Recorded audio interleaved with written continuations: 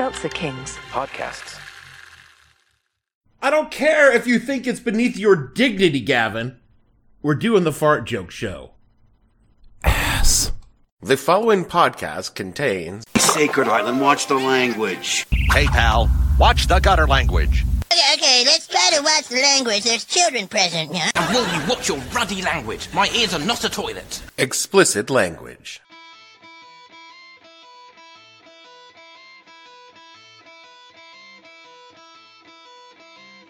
Hello and welcome to the podcast that asks a simple question. When you got busted selling cocaine out of your official fire department vehicle, what the hell were you thinking?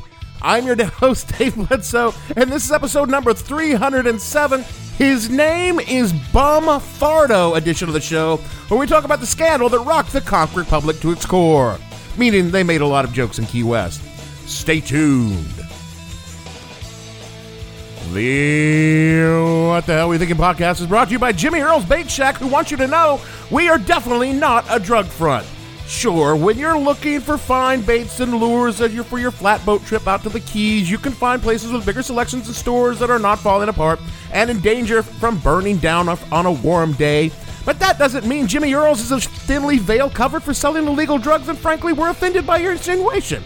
Sure, we have only a very small inventory, and much of it has actually been dead for years, but you could still fish with it if you wanted. And there's no reason to assume that just because we are only open a few hours a week, we are secretly using the shop conveniently located on the water as a location to move shipments of cocaine and marijuana into the United States, and you should be ashamed of yourself for thinking that. Jimmy Earl's Bait Shack, definitely not a drug front. If you mention Key West, Florida, to most people, they'd naturally think of fishing, maybe Humphrey Bogart. But some of the people who live in Key West, including a few who help run that town, are now under arrest for allegedly adding another dimension to the city, trafficking in drugs. Fred Francis reports. The Key West fire chief had been under investigation for allegedly trafficking in cocaine. State agents say Chief Joseph Bartow was selling the cocaine from the front seat of his fire chief's car. Under Florida law, vehicles used for that purpose are seized, so agents impounded Chief Bartow's car. They also seized one of the wreckers used to tow the cars of other suspects, saying they have evidence the wrecker was used to transport drugs. One of those arrested was Key West City Attorney Manuel James, the son of the city police chief. Young James, charged with delivering and conspiracy to deliver cocaine, is also the community's leading defense lawyer. James and 14 others were held in $25,000 bail each, but one of the city's two bail bondsmen is in Philadelphia. The other was arrested in the drug bust, so all but one of the defendants remain in jail. The arrest produced almost a carnival atmosphere in this town of 40,000, where some spectators say it's as easy to buy cocaine as a slice of key lime pie. Fred Francis, NBC News, Key West, Florida. There was a time when I strongly considered chucking it all and just doing a Jimmy Buffett. Clothing optional Jimmy Buffett cruise. No. I was going to take all my money and run off to the Caribbean to live on the beach and never come back to the States. I just got out of the military and I had about 35 grand in my pocket, and I thought I could live off that until I got my own little beach bar up and running, catered to American tourists fresh off their cruise ships and looking to slum it like a local while feeling comparatively safe. You know, that could actually work. That's what I thought, until I started looking into what it would take to do something like that, and I discovered that even in the Caribbean, it would be nothing like the movie Cocktail, where Tom Cruise lives the idle life pouring booze and fucking rich women. It would actually be, work. Also, it would take all of my money just to get it up and running, meaning I wouldn't be able to spend much time living the island life. So I decided not to run off to the islands. My other big idea at the time was I would take my money and invest it in a consulting business. That sounds reasonable.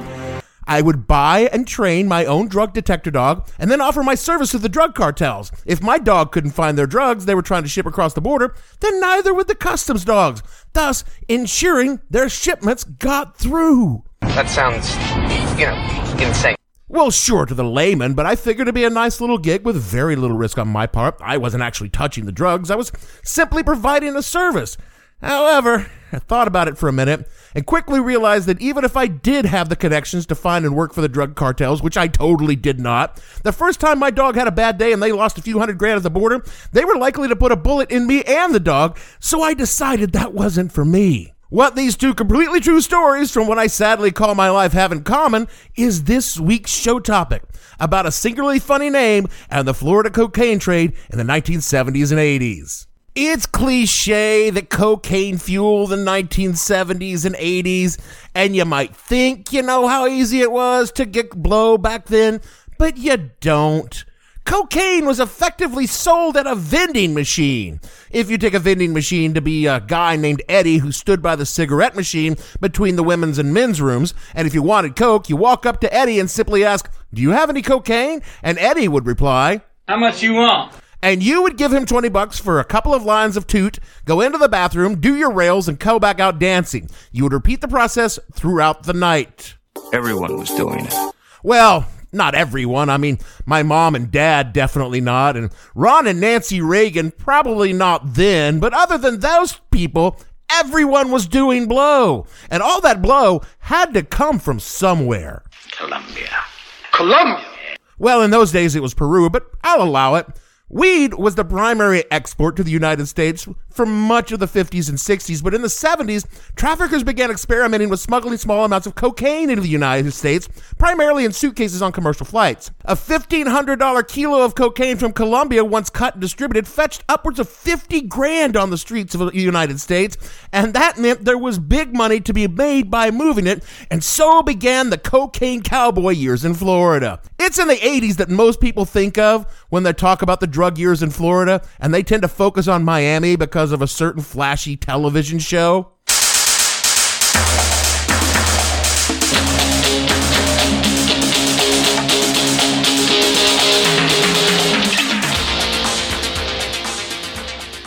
And look, Miami Vice made for great television. The cars, the clothes, the bikinis, Don Johnson's yacht with an alligator on it.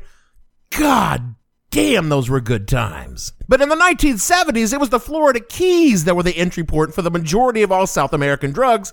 It started with weed and rapidly evolved into cocaine. It was an article on Reason.com which led me to this delightful tale that I'm just about to get into about a guy named Dickie Lynn, a recently released drug smuggler from the heyday, when he told CJ Sierra-Mella, quote, "This area has been a smuggler's paradise for as long as there's been contrabands to smuggle. Longtime Keys residents will tell you about taking John boats out as teenagers to look for square groupers, a joke term for stray bales of dope that sometimes drifted into the mangroves after drug runners threw them overboard while fleeing the Coast Guard and other authorities. Locals like Lynn soon discovered that there was an obscene amount of money to be made using their knowledge of the local waters to run pot. Back then, the tools of the trade were a fast boat, steady nerves, a friend with a radio scanner to keep an eye on the military and law enforcement chatter, and a roll of quarters for the payphones. You know when Jimmy Buffett says, "Rule my world from a payphone," Lynn asked, referring to a line from the song One Particular Harbor? That's what it was, unquote. And by 1975, Key West was essentially Mos Eisley spaceport for the drug trade. He's not even trying to hide it, bro. People moved weed in and out of the Keys, and the local government not only turned a blind eye to what was going on, but actively assisted the smugglers in their endeavors. No one was prosecuted, and it was becoming increasingly clear that the local government was, for lack of a better term, part of it. None of this bothered the locals in the least, but you need to understand that Key West in the 1970s really was a pirate town straight out of a Jimmy Buffett song. From a 1996 article in the Sun Sentinel News, quote, "To live on an island this small, you need a different psyche, a different mindset," says Ken Jenny, a former Broward County assistant prosecutor who headed the first state grand jury probe into Key West's curious view of justice. Marijuana in their mindset was no different than shrimping. Theirs is simply a different moral and legal system, unquote. Unfortunately for Key West, the rest of Florida did not work by pirate rules, and it wasn't long before Tallahassee, the state capital, took notice that Key West was doing its own thing just a little too blatantly, even by Florida standards. Again, from the Sun Sentinel, quote, "In 1973, Governor Reuben Askew asked the Broward State Attorney's Office to investigate a folder full of complaints, one of which concerned open drug dealing in Key West. State Attorney Phil Shaler picked a state senator to head a 3-man task force to look into the matter. The team received little cooperation. One night, they found Limburger cheese smeared into the air conditioners in their motel, an odorous warning, but hardly enough to stop their work. What they found would lead to a 6-month investigation by the Florida Department of Criminal Law Enforcement, the U.S. Drug Enforcement Administration, and the Dade County Organized Crime Bureau. Operation Conch resulted in a fistful of grand jury indictments and a roundup on September 9th, 1975, of 19 alleged Key West drug dealers, unquote. The very first person they arrested was a local by the name of Joe Fardo.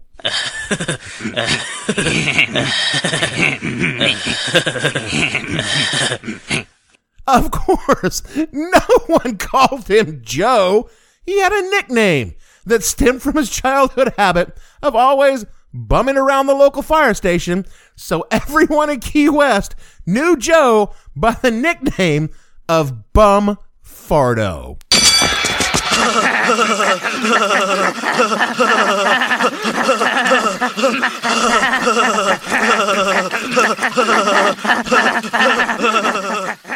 Did I pick the topic for this week entirely based on the name Bum Fardo?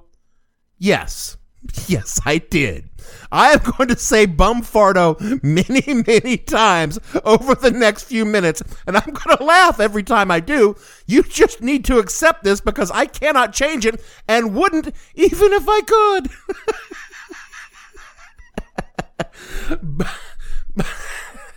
Back to the Sun Sentinel quote. Joe Fardo grew up in a wood frame house across the street from the Key West fire station. He idolized the firemen, who gave him the affectionate name Bum. Fardo's first job was with the Lopez Funeral Home, and by the time he was 22, he was also working as a nozzle man with the Key West Fire Department.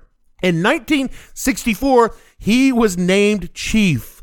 Fardo was a colorful eccentric who was usually attired in fire engine red with flashy gold chains around his neck. He was also a big fan of the Key West High School baseball team and was permitted to drive his car into the stadium and park near the left field fence.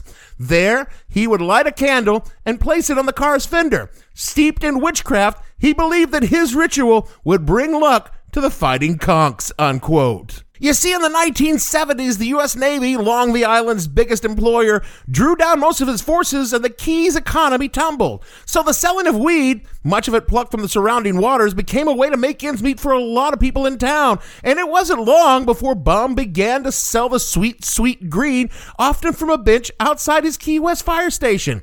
And it wasn't much later that he graduated to selling cocaine, often from the seat of his fire department official vehicle, a canary yellow Ford with El Jefe plates purchased at a discount with money earned by selling drugs. In August of 75, an informant introduced Bum to an undercover agent who offered to trade him a diamond ring for an ounce of cocaine. Bum Fardo loved jewelry. He was constantly adorned in gold necklaces and flashy diamond rings, and waving this ring under his nose was just the sort of bait Bum Fardo couldn't resist. While that deal was in the works, we now come to the part of the story where things, get a little dark.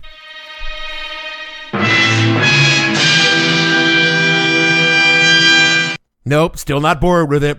The informant who set up the sting with Bum Fardo was found dead, given a hot shot, a lethal injection of heroin, drain cleaner, and battery acid, and then shot twice in the head. Just to be sure. A short while later, Bum Fardo finally completed his drug deal with the undercover, exchanging an ounce of cocaine for that shiny, shiny golden ring, and set the stage for Operation Conch to go into action. Dozens of agents flooded into Key West disguised as, I shit you not, karate enthusiasts in town for a match, and on September 9th, 1975, the arrest began. Quoting from an August 2020 article in KeysWeekly.com, quote, Fardo left his house on the morning of September 9th, 1975, and spotted Larry Dollar, one of the undercovers, and another agent dressed in suits. The chief realized he had been set up and threw the ring which Dollar had traded him for cocaine to the ground. Bum rushed to his car and started to drive away, but he didn't get far Where the hell was he going to go? He was on a damn island. And he was the first arrest of Operation Conch. 28 more alleged dealers went down that week, but the headlines focused on the fire chief Fardo, city attorney Manny James, and the breakup of a crooked system of small-town corruption, unquote. Manny James, the son of the local police chief, the city attorney, and the only defense lawyer in Key West, who, if you recall, had been arrested, was also the defense lawyer for Bum and several others arrested in Operation Conch. Again, from the Sun Sentinel, quote, agents also caught up with Manny James, Manuel Corrido Ortega, and Artie Crespo, a previously convicted gambler. Crespo had been acquitted the night before on a weapons charge. His attorney was Manny James, and one of the men, Barbie, Mary, and Francis, was already in jail. He was charged with murdering Titus Walters, the original informant that started this whole thing off, and would later be convicted of the crime. In a wild outburst of legal incest, Fardo, James, and the others were all bailed out by Ortega, a fellow defendant. And then Bum hired James to defend him against 3 charges of drug dealing that could send him to prison for more than 30 years, unquote. Bum Fardo was charged, and some attempts to delay the trials went through various shady means, but it wasn't long before he was convicted of selling marijuana and cocaine in March of 1976.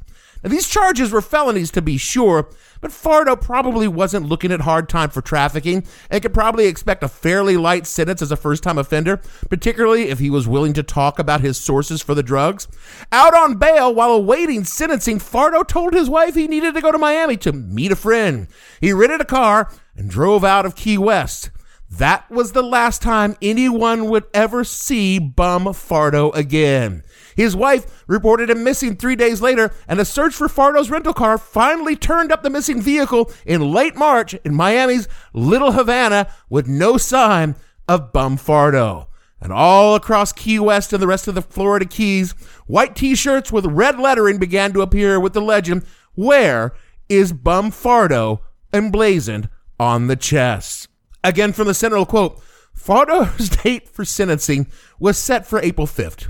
2 days earlier, the Key West Citizen had polled 10 Key Westers to ask if they thought he would show up for court. 2 thought he would appear, 6 believed he'd fled either to South America or Spain, and 2 believed he had met with foul play to keep him from, quote, squealing, unquote. I think a contract was put out on him and he was lured to Miami on some pretense or another and killed, said one of Fardo's fellow firemen. On sentencing day, Judge William Larner Rose asked if Fardo was in the courtroom. Hearing no answer, he declared Bum Fardo's $25,000 bail forfeited and swore out a bench warrant for his arrest.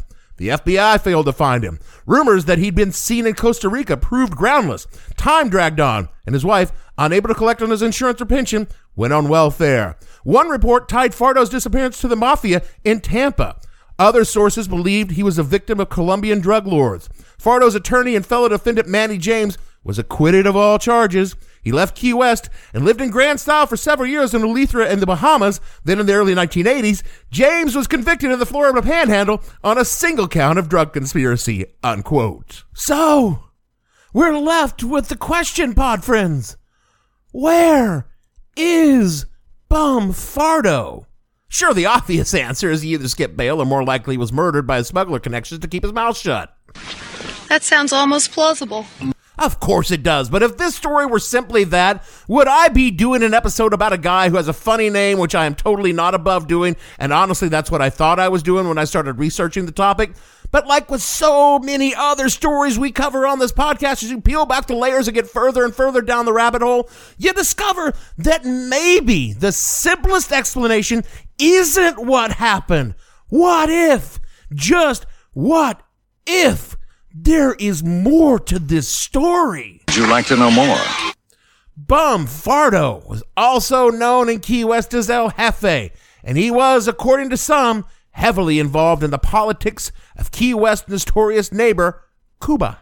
Key West is long a staging area for CIA-backed Cuban rebels, and the jumping-off point for the Bay of Pigs, and on the tip of the spear during the Cuban Missile Crisis, and Bum Fardo was an ardent anti-communist.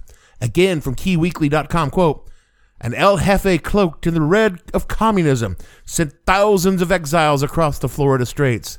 But according to sources, Bum Fardo greeted countless hundreds of them. Bum was Key West El Jefe, cloaked in the red of his leisure suits and armed with a dedication to help Cubans suffering under Fidel Castro's rule. With his friend Arturo Coba, Bum Fardo became an unofficial welcome wagon for Cuban exiles. He provided food and hydration, helped relay news of their safe arrival to family members, and arranged for medical assistance through his hospital connections. Bum helped the exiles find jobs. He helped them start a new life. Bum Fardo was life support to strangers in a strange land. It's been long suspected that the CIA used drug money funded by many clandestine operations over the years, and much of that money went to anti-Castro elements in Florida. Though the exact details are hotly debated even today, it is more or less taken for granted that the early drug trade was given cover by the CIA in order to use the money for any number of dirty deeds, and since Key West was so close, it stands to reason that much of the CIA cloak smuggling went through the island well into the 1970s. Again from Key Weekly, quote, journalist Douglas Valentine conducted an extensive investigation into Bunkin and Deacon for his book, The Strength of the Pack, the Personalities, Politics, and Espionage Intrigues That Shaped the DEA. It reveals claims that CIA-trained anti-Castro exiles infiltrated the DEA on behalf of the Tampa Mafia through Deacon to protect narco-trafficking routes that funded their operations. Deacon agents eliminated competition and facilitated drug shipments benefiting Tampa Mafia boss Santo Trafficante and the CIA's war against Fidel Castro.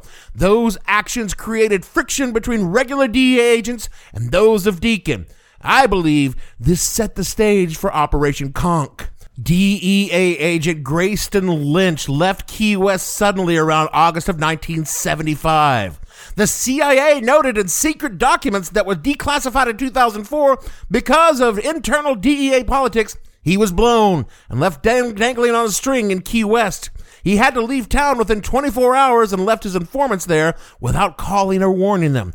As a result, he lost friends, prestige with his informants, many of them Cuban exile, and his business in Key West. The timing of this series of events begs several questions. Did Grayson Lynch facilitate drug shipments to finance a CIA war against Castro? Was Bum Fardo a CIA operative or informant? Did a DEA CIA turf war turn the tables on Operation Conch? Could it be that Bum Fardo was not a despicable drug dealer, but rather a soldier on the front lines doing whatever he could to defeat the communist threat that lurked just 90 miles from his home? Unquote. What if, hypothetically, Bum Fardo was not a corrupt small-town drug dealer, but was in fact a key player in a CIA-sponsored drug-running operation funding black ops against Castro? That seems unlikely, but thank you. Think about it. We have a small-town guy with deep connections to the Cuban exile community who goes missing in Little Havana days after being convicted on what are actually fairly minor drug charges. Is it more likely that Bum Fardo jumped bail and disappeared into the islands for a life on the lam, leaving behind his wife and family, or the nascent drug cartels would whack a fairly minor player in a small town in Florida, or that Bum Fardo was caught up in a web of the mafia, Cuban exiles, and the CIA and was killed to keep his mouth shut after a state investigation convicted him on low-level drug sales? I'm just asking the questions. I'm only asking the questions. To which, of course, the answer is probably he was whacked by his business partners and his body dumped in the ocean like a lost bale of weed. Either way, Bum Fardo is today, 40-plus years later, a legend in the Florida Keys. His fire department desk is just as he left it and on display in the Key West Fire Museum. And if you should want an original Where is Bum Fardo t-shirt, it will set you back the price of a key of cocaine on today's prices. And I don't think the question today should be, where is Bum Fardo? If he is alive, he'd be nearly 100 years old. So instead, we're left with who is Bumfardo? And I would proffer, pod friends, that like after a meal of red beans and rice, there is a little Bumfardo in all of us. Bumfardo is a modern Spartacus, either a small-town pirate making his way with what he's got, or a goddamn hero who gave his life to defeat communism by selling blow for the CIA and then got caught. But either way, you are Bumfardo. I am Bumfardo. We are all Bumfardos. So say it loud and proud on social media. Hashtag I am Bumfardo.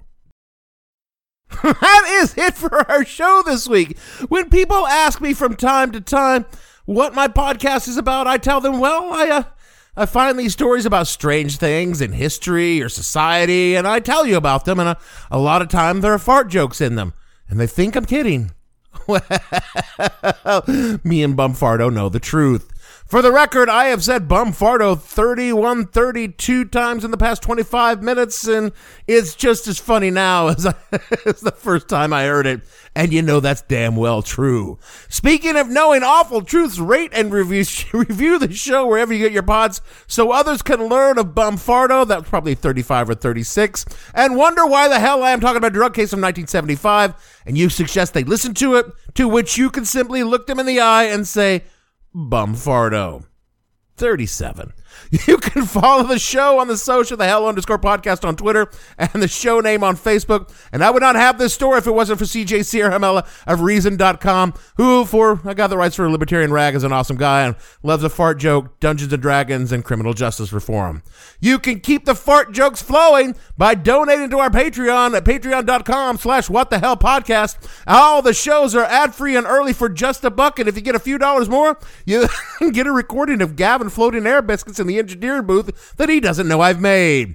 All of the shows are at whatthehellpodcast.com, and we are a proud member of the Seltzer Kings Podcast Network, who honestly did not expect a Bumfardo joke 38 times when they signed us up. So, for me, Dave, you know what that sound means, Bledsoe. Producer, oh my God, he's had beans, Gavin. And all the fictional farters on the show, we want to say, here's to you, Bumfardo, wherever you are. We'll call that an even 40. We'll see you all next week.